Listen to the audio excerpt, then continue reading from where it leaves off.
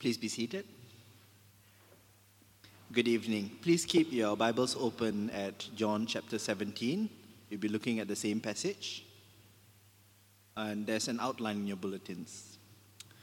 If someone could listen in to your most private prayers to God, how would you feel? What would it reveal about you? I suspect it would be awkward or embarrassing. This is because when we pray, we reveal our heart.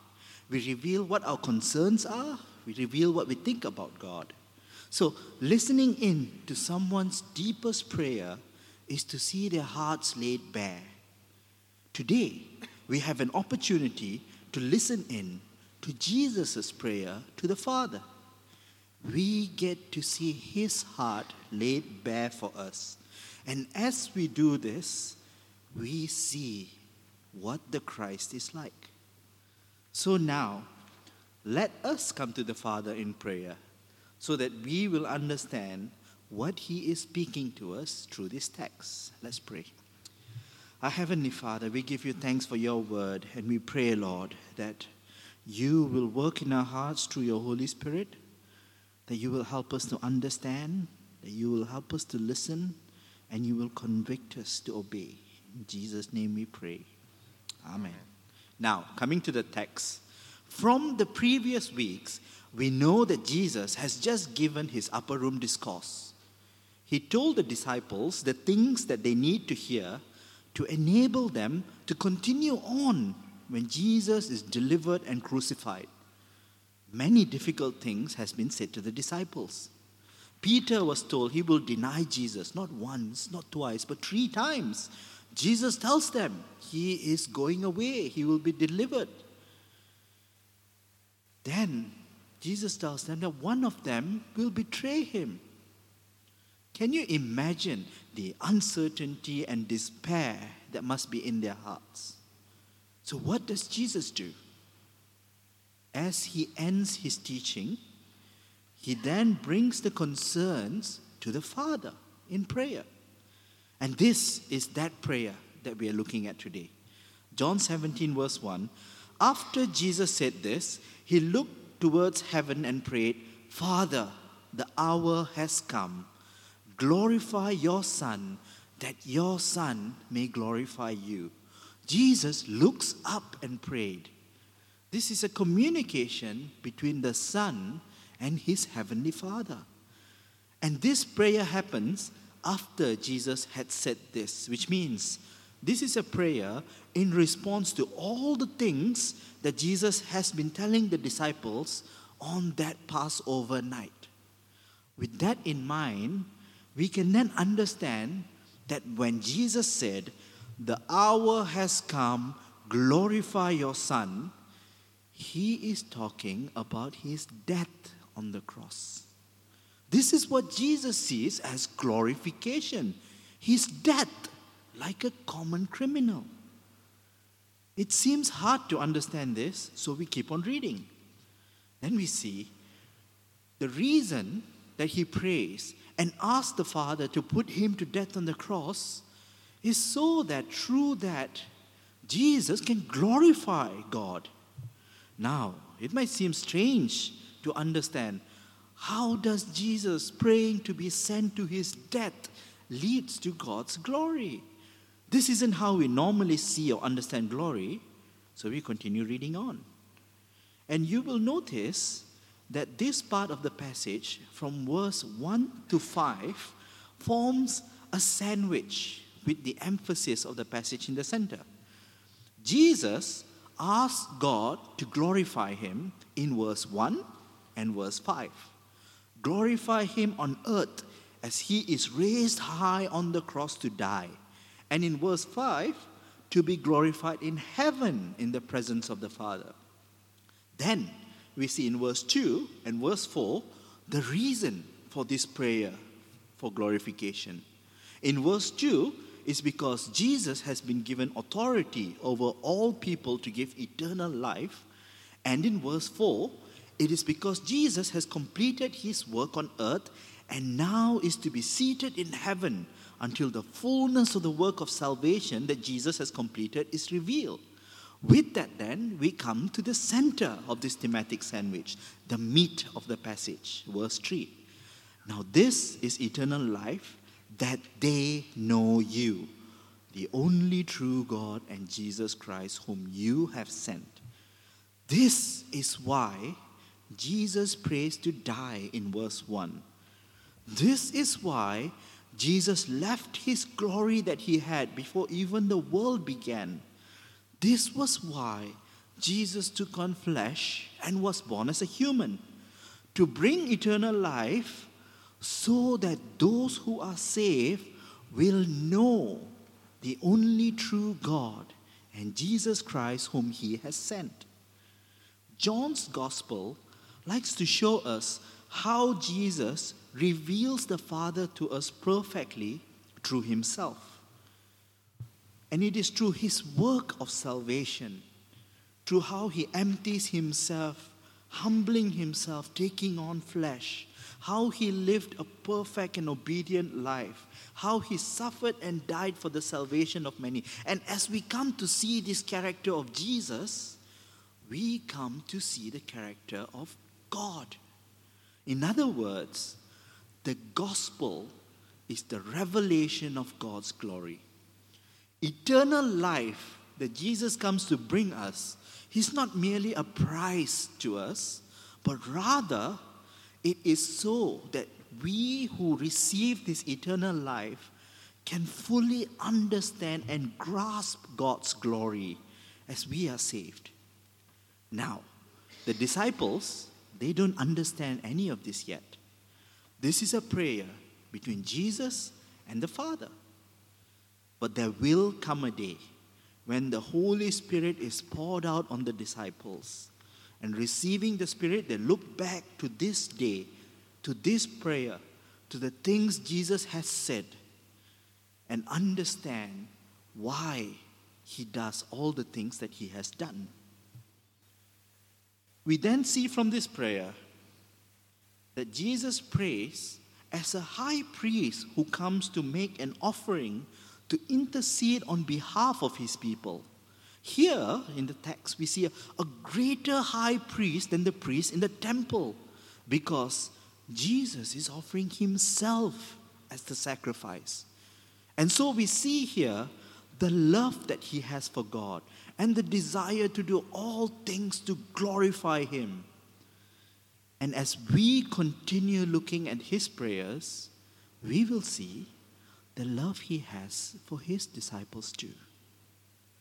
In verse 6 to 8, we see that Jesus is saying that all the things that he has done and said to the disciples were done so that the Father is revealed to them. This revelation then is made through the words that Jesus gave them, which is from God. And these words they have accepted. They have put their trust in Jesus, the trust in the word from the Father that Jesus brings. And in response to this, Jesus is now prepared to die to secure for them eternal life. We now come to verse 9 to 13 of this prayer. As Jesus prepares to die for them, we see what Jesus desires for his disciples. Here, Jesus makes it clear that he is not praying for the world, but he is praying for the disciples. All along, Jesus has been protecting them so that none of them that God has given him were lost. But now, Jesus is leaving the world. And look what he prays for them in verse 11. Jesus now asks the Father himself to protect them.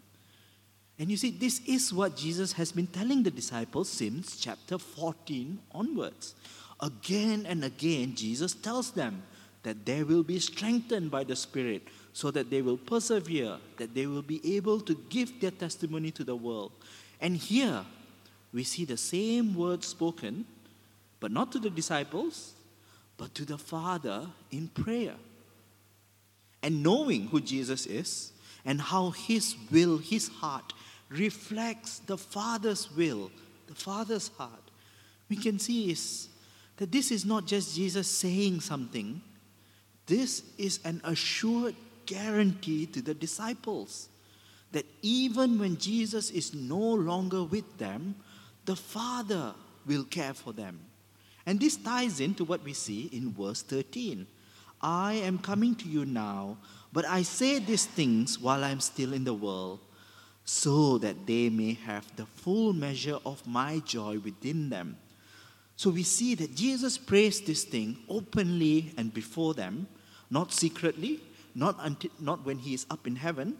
And he does this in this way so that as the disciples hear this prayer, they can have the joy and comfort in knowing that Jesus loves them, that Jesus cares for them, that Jesus is making the provision that they will need to remain faithful. And so, they now can have the full assurance that the Father will enable them to persevere and hold on. So the function of this prayer is to secure the hearts of the disciple. And with this guarantee then, you will see the stoutness of heart that's needed for the disciples, for them to continue bringing the very same word to Jesus, is later on seen. Therefore, the death of Jesus is not the end, rather part of the plan which God uses to bring salvation to the world, and through that, glory to God by the revelation of the gospel. But the next question we need to ask is, so what exactly is Jesus securing for the disciples? They did not achieve great wealth and power. They did not become immune to sickness or injury. They suffered for the gospel. They died for the gospel. So what is Jesus securing for them? We see the answer to that in the last section, from verse 14 to 19. In verse 14, Jesus clarifies that because they have the word of God, which is the gospel, which are the things that Jesus has taught them, they are sanctified. This means that they are separate now, made holy by the gospel. They are set apart for God's purposes. So, this means that there is assurance for the disciple of glory in heaven with Christ who has brought them their salvation. And in this world, they are assured of the strength to persevere in faithfulness until they attain that glory with Christ in heaven. But that also means the world hates them because they are no longer of the world. Just as the world hated Jesus and now seeks to put him to death, the world hates the disciple. Verse 15 then is the heart of the prayer. Jesus is not praying for God to take them out of this world that hates them. He isn't praying for them to not be affected, not be challenged by this world that hates them. You see, to bring them to heaven immediately, that would have been easy for Jesus to do, but that was not his desire. Jesus' desire was that they are to be protected from the evil one, from Satan, the prince of the power of the air, who is the ruler of the world at this point. You see, the world is under the power of Satan, and the evil one will bring about temptations and trials to try and lead the disciple away from the mission that Jesus has from them, to lead them away from this salvation that Jesus has brought with his very blood. See, this is not a supernatural battle where Satan comes to fight with them one-on-one, but one that is fought through the temptations and the desires of the world. And this is what Jesus asked from the Father, that the disciples be preserved and they remain faithful. But how does this protection take place? Is it that God is going to override their thoughts and minds every time that that they think something wrong so that they will never be able to act in a manner that's unfaithful? Not quite. We see in verse 17 that they are to be sanctified, to be made holy for the purpose that God has for them. And this sanctification that enables them, this comes from the truth that God gives through His word to them. They are to be sanctified by the gospel. This truth of all the things that Jesus has taught them, the truth of the gospel, will work through the Holy Spirit as He works in their hearts. And that produces faithfulness. And this is the assurance that Jesus is giving them in this very prayer. That despite the world, despite Jesus physically not being there with them, they will believe in the truth. And their lives will be changed by the truth. And they will act rightly based on that truth. Verse 18 then puts it, as you sent me into the world, I have sent them into the world. Jesus came into the world to bring the truth to the world. And so, the disciples too are to bring this truth to the world, so that through the salvation that comes from this truth, people will come to know the Father and Jesus Christ whom He has sent. So this is the guarantee that the disciples have. And we know it with certainty because Jesus prays. So in verse 19, Jesus says, for them I sanctify myself, that they too may be truly sanctified. Jesus sanctifies Himself by offering His life through His death on the cross. You see, this guarantees that His intercession to the Father leads to the sanctification of the disciples. Now, all this while, we have been listening to the prayer between Jesus and the Father, and we know that these things reveal God's greater purpose for the cross, for the disciples, for His salvation plan. This message, therefore, is relevant to the disciples. And we know that God has kept them and sanctified them because we today know of the apostolic witness to Jesus Christ. It is through their witness that today we have the gospel by which we believe in and find our salvation.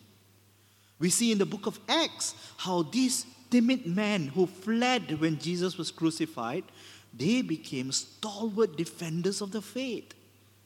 And as we see their conviction, their willingness to give up everything for the gospel, as we see the growth of the early church, we only need to look back to this moment in time when with this one prayer, Jesus has secured all of this. This is where it all happened. So, what about us? How does this prayer from Jesus impact us? Now, one thing we can take from here is that we can always look to Jesus as a model. And as we look at His prayer, His character, His attitude towards the Father, we can see that Jesus shows us through His prayer that all the things that He does, even His death, is for the glory of God. His desire for the Father to keep the disciples, to protect them, is still linked in to the word of God that He has given them, in which the disciples believe, in which the disciple will witness and give testimony of. And it is through that testimony, that gospel, that God is glorified. So if we are to align our hearts to Jesus, if we seek to follow His example, then we too should seek to give glory to God by proclaiming that very same truth, the very same gospel. In verse 17, we see that disciples of Christ are to be sanctified in the Word. And that is the means through which God builds us up to persevere in the world. So that means we need to read God's word. We need to sit under God's word. This Bible that we hold, it has to be the word of God, truth itself to us. It cannot be a cultural thing.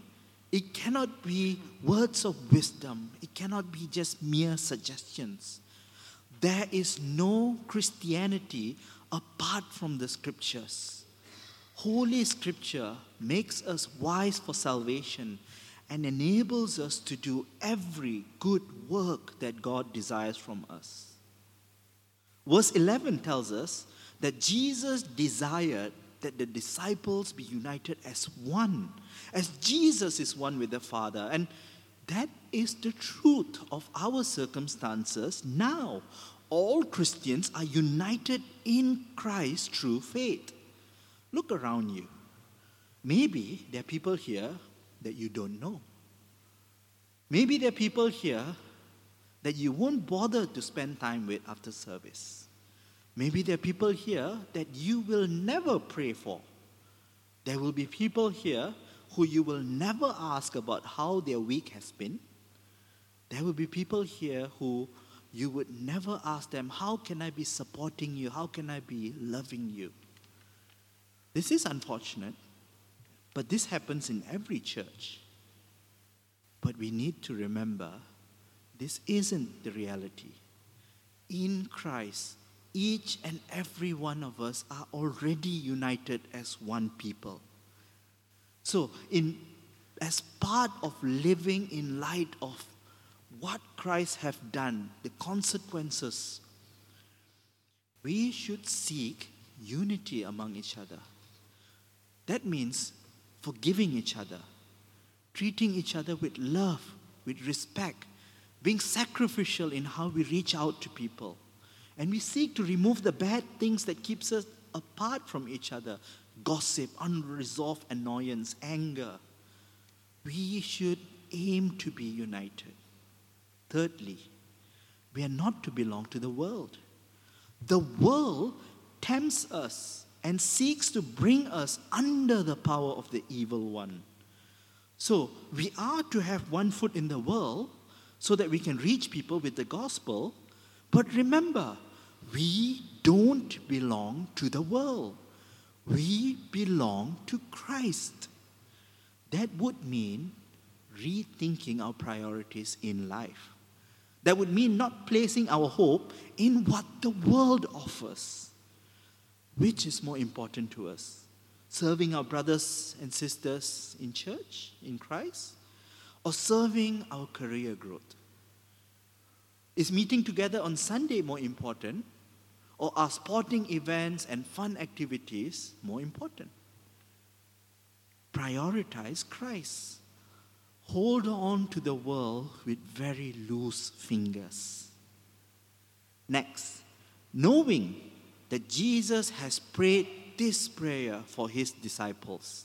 We who trust in their apostolic testimony and become disciples of Jesus, that means we too are under this prayer that Jesus has prayed.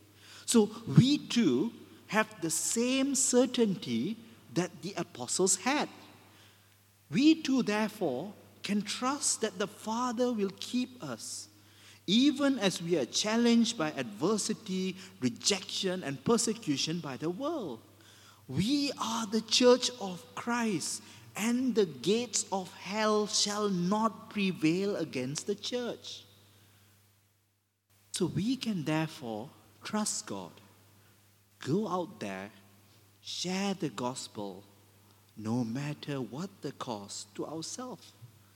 So don't be afraid. Bring the gospel to the world. Finally, through this prayer, we can place our security in Christ. He protects to the utmost and does not lose even a single disciple that the Father has given him. And we see in the prayer today the heart that Christ has for his church. He loves us. He gave his life for our sake. He secures our hope through his prayer. And now, he is our high priest who continues to make intercession for us to the Father. So do we have confidence in Christ? Do we have confidence that he will see us through difficulties so that we can bring the gospel to the world and bring glory to God's name as we faithfully proclaim this message of salvation? Do we act like we have confidence in him? This prayer today teaches us to have the very same assurance that the disciples had. That assurance that transformed them into men who gave up everything to bring the gospel to the world. Can we do any less than that and still claim to be disciples of Christ? Let us then bring our circumstances and our failures to God, and we rely on him to strengthen our flagging resolve, strengthen our hearts, so that we too can bring glory to God with our words of testimony that points people to the hope they have in the gospel. Let us pray. Our Heavenly Father, we give you thanks for Jesus. Thank you so much that he has secured eternal life. And Father, we pray that as we struggle against the world to bring your message, your truth, your gospel to the world, that you will strengthen us, that you will make us able to bring forth this task that you have put on our hearts. Father, help us to bring the gospel to the world. In Jesus' name we pray. Amen. Amen.